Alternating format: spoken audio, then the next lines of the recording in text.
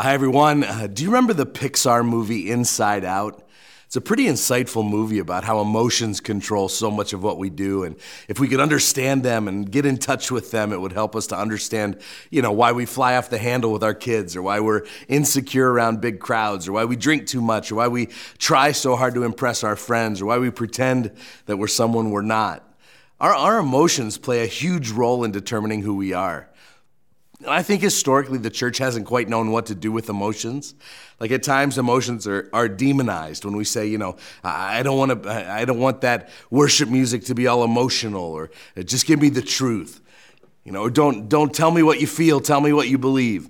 And then at other times, Christians have trusted their emotions too much and adopted the mindset, if it feels good to me right now, God must want me to do it that way or whatever. So many Christians have fallen into one of these two healthy extremes as it relates to our emotions, either worshiping our emotions or suppressing their emotions.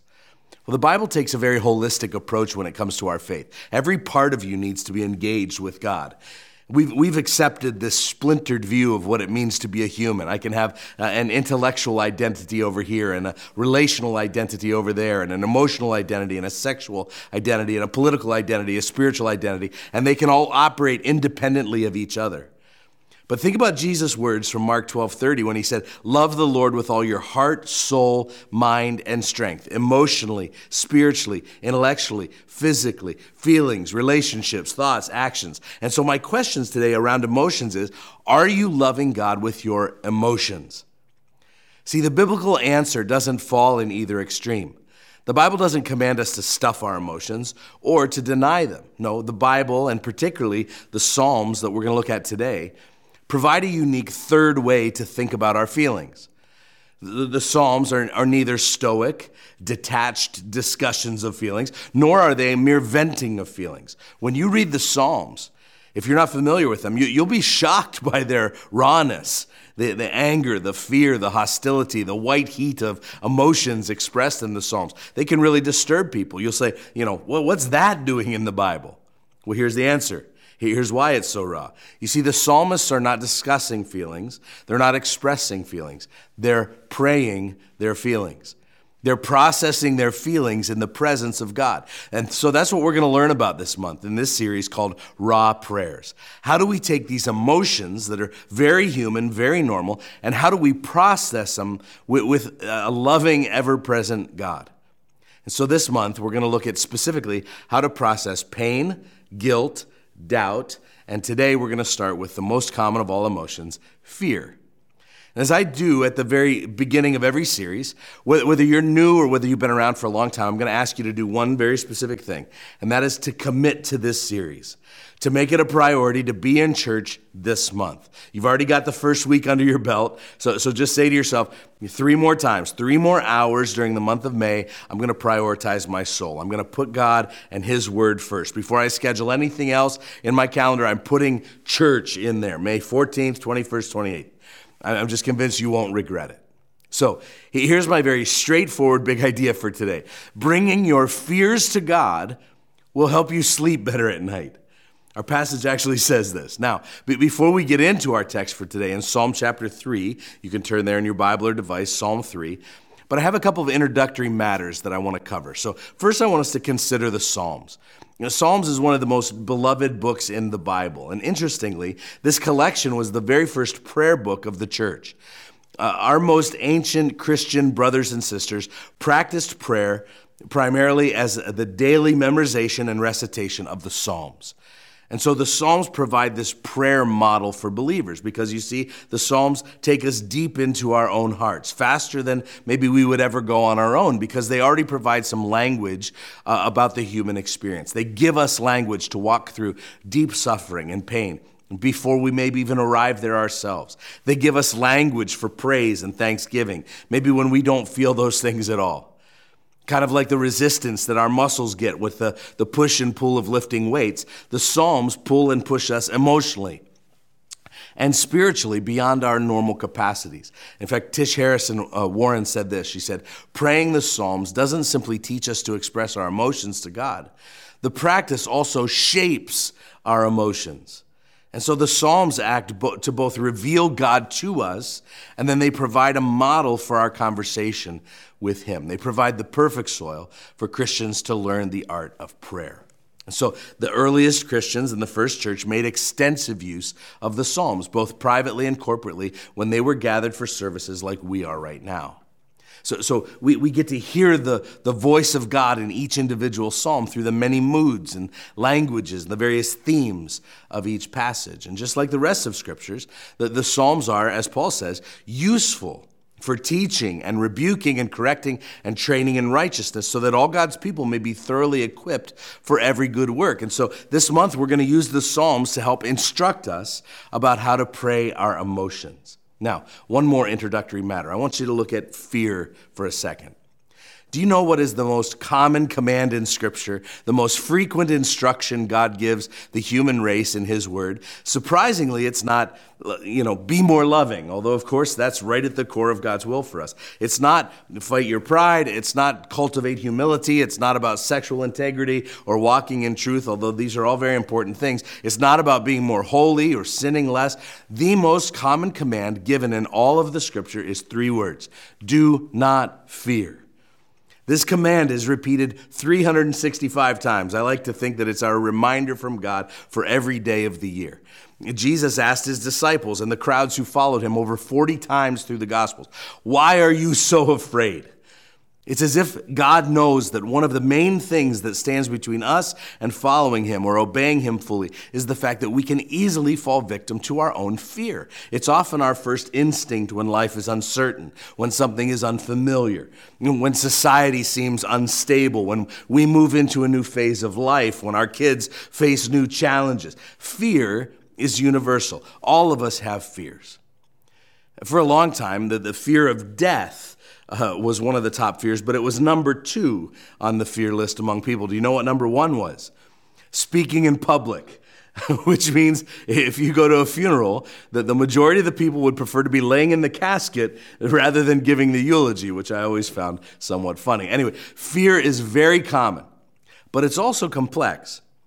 So back in the 1960s, psychologist Rollo May did some groundbreaking work. I agree with some of it, some I don't, but he wrote a book called The Meaning of Anxiety. He pioneered research in this area of anxiety, which is so common for us today.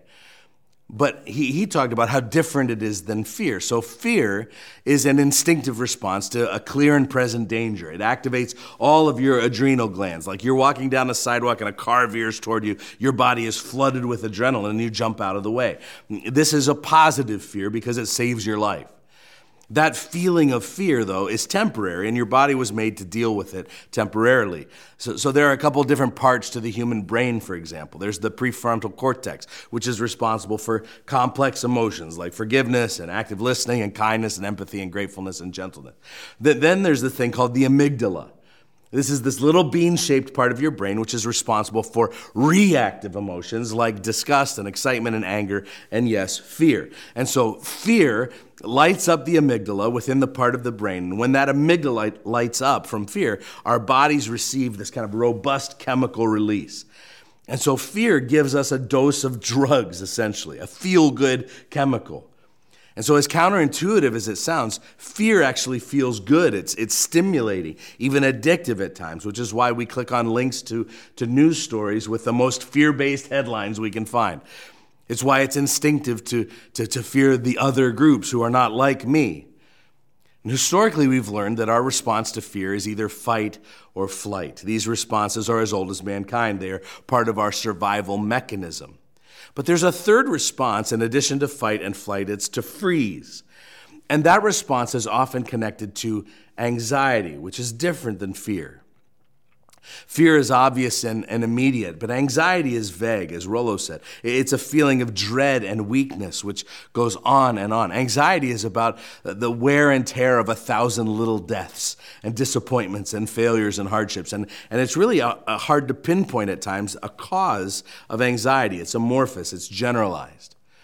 And the thing about anxiety is that it begins to call into question your very identity. Who you think you are, where you've staked your being. It starts to be eaten away at by constant dread. And so we see both fear and anxiety present in Psalm 3 today, where we're going to learn that when you find yourself consumed by fear, you don't have to resort to fight, flight, or freeze. Start with prayer. So we're going to look at Psalm 3 today. It says this. I want to just read it to you. It says, a psalm of David when he fled from Absalom, his son. O Lord, how many are my foes? Many are rising against me. Many are saying of my soul, there is no salvation for him in God. Selah. But you, O Lord, are a shield about me, my glory, the lifter of my head. I cried aloud to the Lord, and he answered me from his holy hill. Selah. I lay down and slept. I woke again, for the Lord sustained me. I will not be afraid of many thousands of people who have set themselves against me all around. Arise, O Lord, save me, O my God, for you strike all my enemies on the cheek. You break the teeth of the wicked. Salvation belongs to the Lord. Your blessing be on your people. Selah. Now, let me break down this psalm just for a moment before we kind of workshop it out and use it as a model for praying our fears to God. So let's start by breaking down the psalm. There are some firsts in Psalm chapter 3 among all the psalms. So it's the first psalm to have a heading. The heading here, you remember, it says, a psalm of David when he fled from Absalom, his son. We'll come back to that in a moment. Speaking of that, it's also the first psalm to be attributed to David. Now, contrary to popular belief, David is not the only author of the Psalms. In fact, of the 150 Psalms, David is named as the author of about 75 of them. Now, he may have written more, but we're not exactly sure.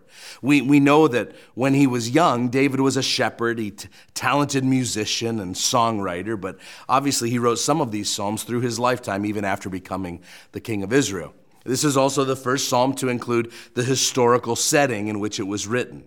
So the fact that this was written later in David's life, but it's placed so early in the order of the Psalm, Psalm 3, shows us that they're not necessarily organized in chronological order. They're organized more by themes. In fact, they were likely grouped together and organized during the time of Ezra in the 4th century BC.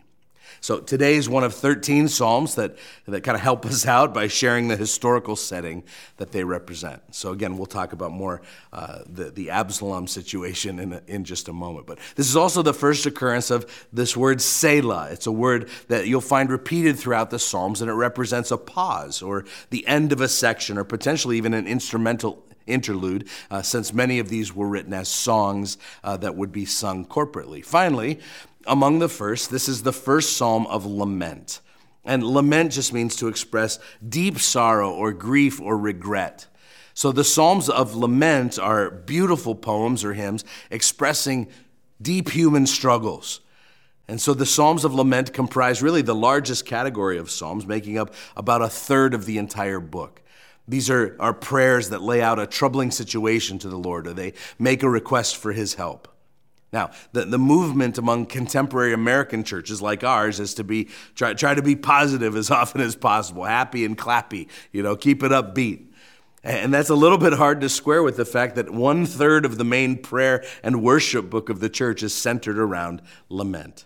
These laments are real and they're raw. And I want you just to consider this quote from Walt Brueggemann. He says, most of the Psalms can only be appropriately prayed by people who are living at the edge of their lives, sensitive to the raw hurts, the primitive passions, and the naive elations that are at the bottom of our life. For most of us, liturgical or devotional entry into the Psalms requires a real change of pace. It asks us to depart from the closely managed world of public survival, to move into the open, frightening, healing world of speech with the Holy One. So, in this psalm, we see King David approaching God with a very real and personal fear. You can find the backstory to this situation over in 2 Samuel 15 to 18 if you'd like to read it on your own. But in those chapters, you will see how David's son, Absalom, organizes a coup to overthrow his father's kingship and to seek revenge for David's many failures. And so David's kingdom is being wrenched from his grasp by his own son. And Absalom's rebellion represented the hearts of the whole nation of Israel. And so David, the king, anointed by the Lord, was being forced now to flee Jerusalem and to wait out the crisis in an encampment across the Jordan River. And so this psalm reflects kind of a national situation of Israel as well as the personal feelings of David. This was a terrifying moment for him. And even though David was to blame for much of the chaos here, his fear was no less real. I mean, David wasn't exactly a great father. He focused on his career and his personal interests more than his children many times. He provided financially for them, but not emotionally for his family. And he participated in some generational sins, which some of us are well aware of, not the least of which was his affair with Bathsheba and murder of her husband that was a cloud that hung over his whole family for generations. And so he was not an innocent bystander in the calamity that was coming upon him. But And I think this is encouraging to us in a strange way, because this sacred passage reminds us that even if we are fully or partially responsible for creating our own mess, the fearful circumstances that we're in, we can still seek God's help. And so here in Psalm 3, we can chart how David pours his fears out to a holy God and asks for help. And so I want to spend the rest of our time getting really practical as we look at how to pray your fears to God. I want us to use this psalm as a model. And I want to give a shout out here to both Tim Mackey and Tim Keller for messages called Praying Our Fears for some of the content today. Okay, here's the first step to praying our fears to God, is to name your fears. I want you to look again at verses 1 and 2. It says, "O Lord, how many are my foes? Many are rising against me. Many are saying of my soul, there is no salvation for him in God." Look for repeated words, and what's he freaking out about? Well, the word that's repeated here is many. How many? In fact, there are 12,000 soldiers at his heels. Now, remember, Absalom had declared himself king. And David had to run into the wilderness to flee for his life. And there's an army after him to literally imprison and kill him. And so in verse 1, he says, many are my foes. Many are against me. And he's right, unfortunately for him. We see that David identifies two sources of his fear. And I think this is important. The first source is obviously, in verse 1, physical attacks. He's afraid for his safety. And this is real for some people today, maybe even some of you watching. I mean, I think about the incredible number of school and workplace shootings that have happened just this year. I think about our black and brown brothers and sisters who face racially motivated violence. I think about kids who experience bullying in school. Heck, recent news stories about young people pulling into the wrong driveway, for heaven's sakes, or going to the wrong door and getting shot. There are sadly lots of examples of people fearing physical attacks, but the second fear is deeper, I think, and darker and even more damaging. It's much more connected with what we said about anxiety earlier because it's threatening David's very identity. David says in verse 2, many are saying there is no salvation for him in God. This is the second level of David's fear. It's spiritual accusations. And that verse may not seem like much to you until you read it in the context of his kingship. That's what they're saying about the king. And here's what this means. They're not just attacking his body physically. They're attacking his identity. They're attacking his calling. They're attacking his character. And so if you go back into 2 Samuel 15 to 18, you'll see it. They were actually comparing him to his predecessor, which was not a compliment. If you remember King Saul, it was David's predecessor. Remember how King Saul sinned before God. He sinned and he did wrong and God abandoned him and God took the kingship from him and God fled from him and withdrew from him. And people are saying, that must be what's happening to David. They're saying, look at the terrible things that David has done. He had this affair with Bathsheba and then he murdered her husband Uriah. How can a man like that be our king? He's forfeited his right to be our king. That's what's going on in verse 2. David's very identity, his very sense of who God called him to be is being assaulted. So this anxiety has set in. And when you're always agitated, when you're always nervous, when you're always kind of restless, always a bit scared, your autonomic nervous system is always on. It's important to kind of get to the bottom of that, to identify it, to bring it to God in prayer. See, your fear is not always just about a threat to your physical being. It's sometimes about a threat to your sense of self. Anxiety comes in when something that you've put your real security in, something that made you feel in control, something that made you feel like you had an identity, when that thing is being eaten away at. That's the reason why the fear has spiritual roots, because the only way to deal with it is spiritually. And so that's why this first step is naming your fears. It's so important. Bring your fears directly to God. If they're not clear, ask God to grant you wisdom in helping you to identify your fears. But the clarity is critical. Now look at the second step. It's to refocus on God. And so verses 1 and 2, David expresses the source of his fear. But look at verse 3. He says, "But you, O Lord, are a shield about me, my glory, and the lifter of my head. And I cried aloud to the Lord, and he answered me from his holy hill." So we see these beautiful expressions. Notice, first of all, he says, God is a shield. And notice the kind of shield. He says that God is a shield about me or around me. There were a couple kinds of different shields in the ancient world. There was a little shield. You've seen it in the movies where you'd wear on your arm for hand-to-hand combat. You'd have a sword in the other hand and a shield in this one. You'd strike and defend and strike and defend. That's not the shield about you. See, there was another kind of shield. It was a full-length shield the size of a door. Literally nothing could penetrate it. It wrapped around you. This kind of shield was not for hand-to-hand combat. You would only use it when you're following your general to go besiege a fortress. You only use that shield when you're going into horrible danger. It's not one that gets you away from danger. This is a shield that goes into danger. You only use this shield when you're going on purpose, following your general into a place where they're going to pour hot lava down on you or throw boulders down on you or spears and arrows and catapults. See, often when bad things happen to you and you're experiencing fear, you'll come to God in prayer and you'll say things like, "Why did you abandon me?" Or "Where are you?" Or "How could you let this happen to me?" Why do we say those things to God in prayer? Well, you have to let the questions lead you back to what your assumptions are. And for many people, your assumption is that God's role in your life is to keep bad things from happening to you. And I would say you could go ahead and believe that. Just don't associate any of that with the God of the Bible, because he never says that that's his role. That's not the promise of our God. In fact, his promise is that when bad things happen to you in the middle of this broken world, his presence will be close at hand. And what David is admitting in Psalm 3, and what we too must admit and even expect and anticipate, is that it's often in our tragedy that we sense God's closeness the most. It's in our darkest moments we have our most intimate encounters with him, and maybe even recognize that he has led us to this moment so that we can experience his glory firsthand. And so when David says, I'm scared, but I remember that you are a shield around me, he's not saying, I know you won't let bad things happen to me. No, he says, I'm scared, but I know you often take me into danger.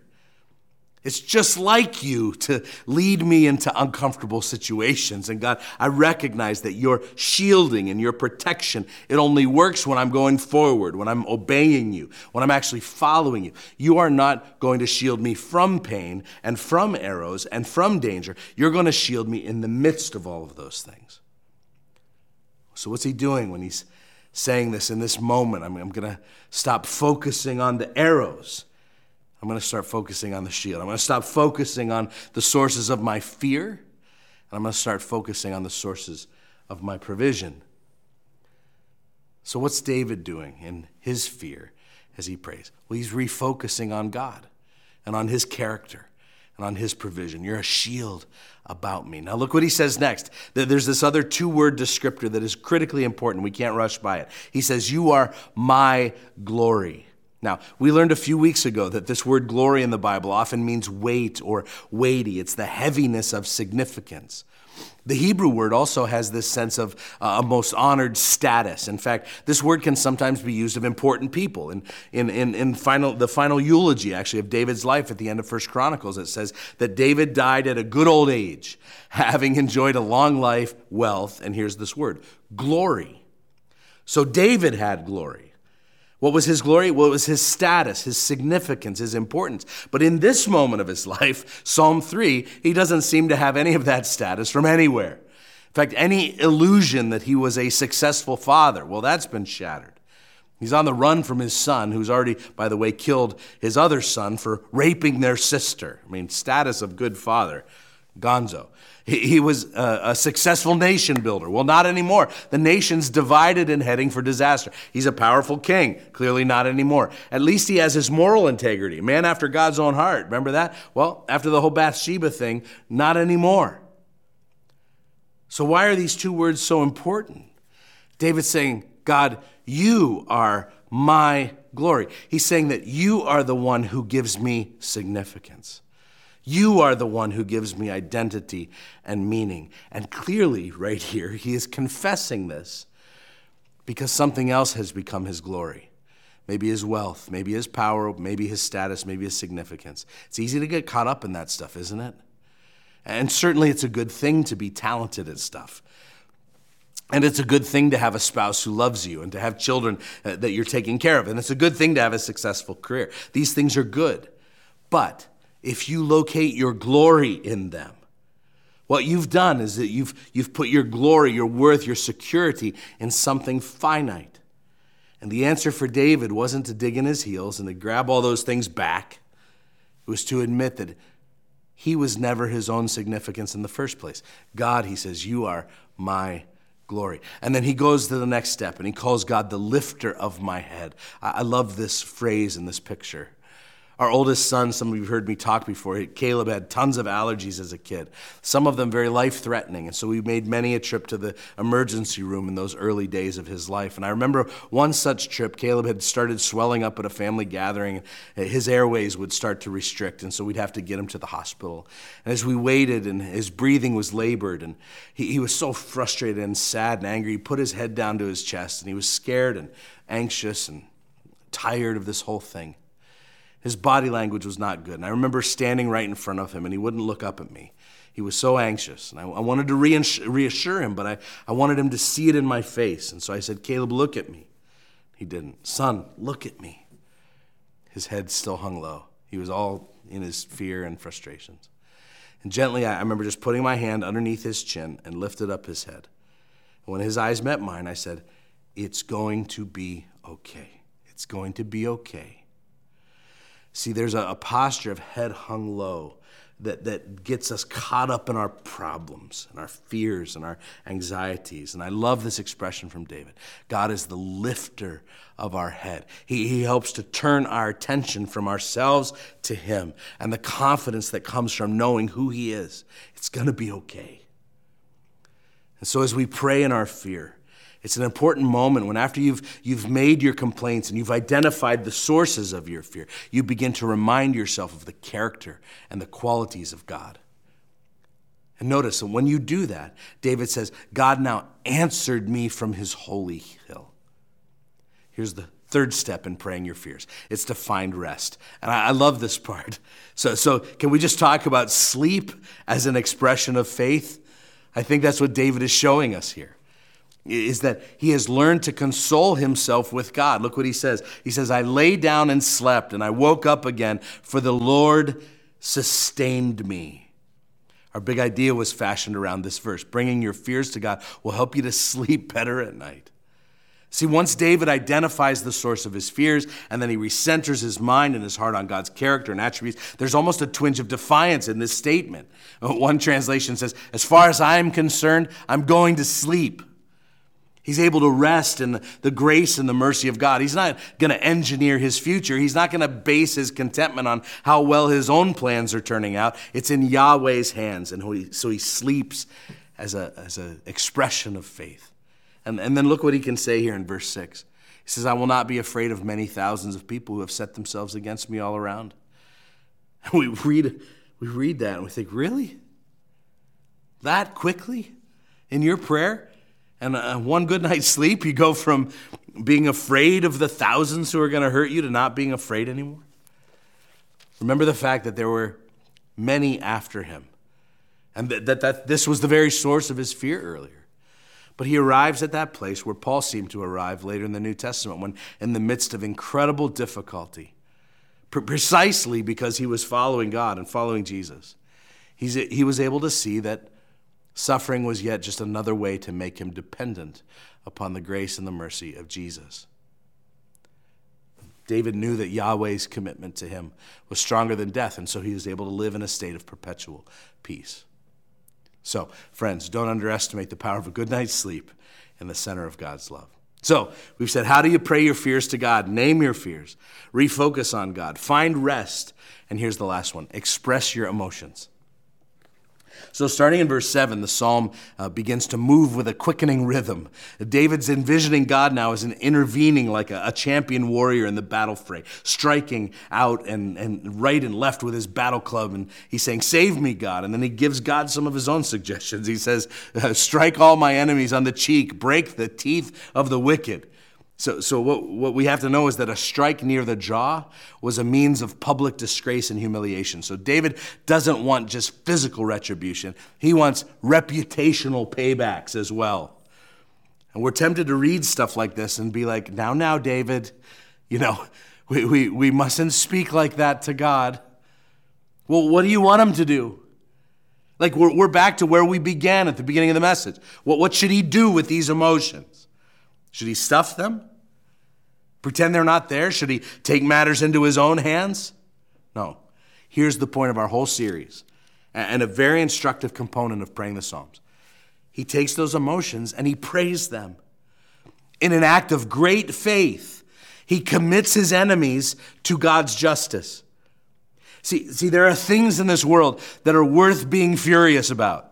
Bring them to God. Express them to God. He's a big boy. He can handle all of your emotions. He can take your anger. He can take your fear. Don't stuff it. Don't take it into your own hands. Pray your way through it. And so David lands at verse 8 where he admits, he says, if deliverance is going to come from anywhere, it's not going to come from me. He says with great faith, salvation belongs to the Lord. Your blessing be on your people. I can hear Paul Harvey in my mind. And now for the rest of the story. See, interestingly, Absalom is eventually taken down and David never has to lift a finger. Salvation belongs to the Lord. Absalom was very vain. He was particularly proud of his long hair. In fact, he had a statue made of himself showing his long flowing hair. And in the midst of the wilderness, ironically, it's his hair that gets caught in a tree and somebody throws a spear right through his chest. So we have this amazing and profound prayer. And I really want us to learn from it. I really want us to use it as a model. And so as we move into a time of response and singing and yes, praying, I want to ask, what would it look like for you to go on a similar journey that David went on here? Is there a fear that you're walking through right now? Maybe related to a situation, maybe it's related to a person, but you and God together should probably identify that. And then turn your attention to God's character. Find some rest, and then express your emotions to God. Now, we're going to put the components of that model prayer up on the screen. We're going to provide you some time to just work through it, navigate through it. Pray your fears to God on your own as we wrap this up today. But listen, if you're in one of our physical locations, I want to just invite you to come forward for prayer. Like come up to the front of the room. There's nothing magical about coming forward, but it sure is a blessing to have somebody put a hand on your shoulder and just contend for you, to like spiritually contend for you. I just think it'll be such a great encouragement. So go ahead and do it.